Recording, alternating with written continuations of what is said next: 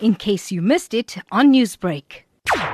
So airlines are taking, precautions. They are taking great precautions to the extent where they are repatriating their people, mainly students and people that are working there, like the US, Australia, France, Italy.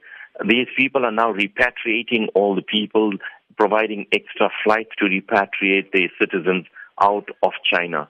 So my warning to everybody is that if you are booked for any of the theme parks or the Disney parks or the Canton Fair, my advice to all those traveling to China to please postpone their trip.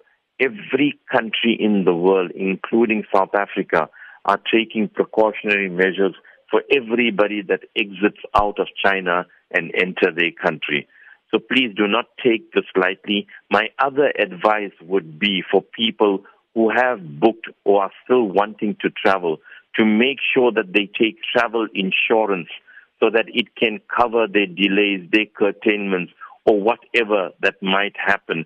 Because most airlines will start to stop flying to these areas. Maybe if you could just take us through some of the challenges or some of the problems that you've had to deal with as a travel agency in terms of the people who are leaving China or people who are coming to South Africa from China. We haven't had cases per se as with us as such, but there are cases that where agencies, not so much in South Africa, but other parts of the world, where they've had cases of these people flying in from China.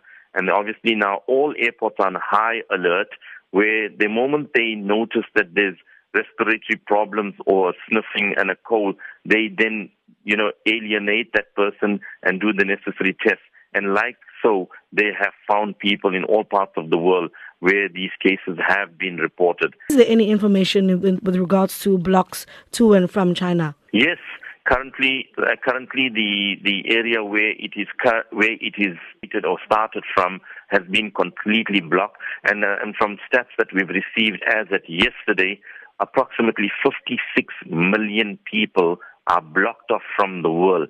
And for maybe advice for those customers who have already pre-booked or who had booked earlier on in the year to go to China during this time, what would you say to them? How would you advise them? Most airlines currently are very cooperative. They are prepared to cancel your ticket and give you a refund.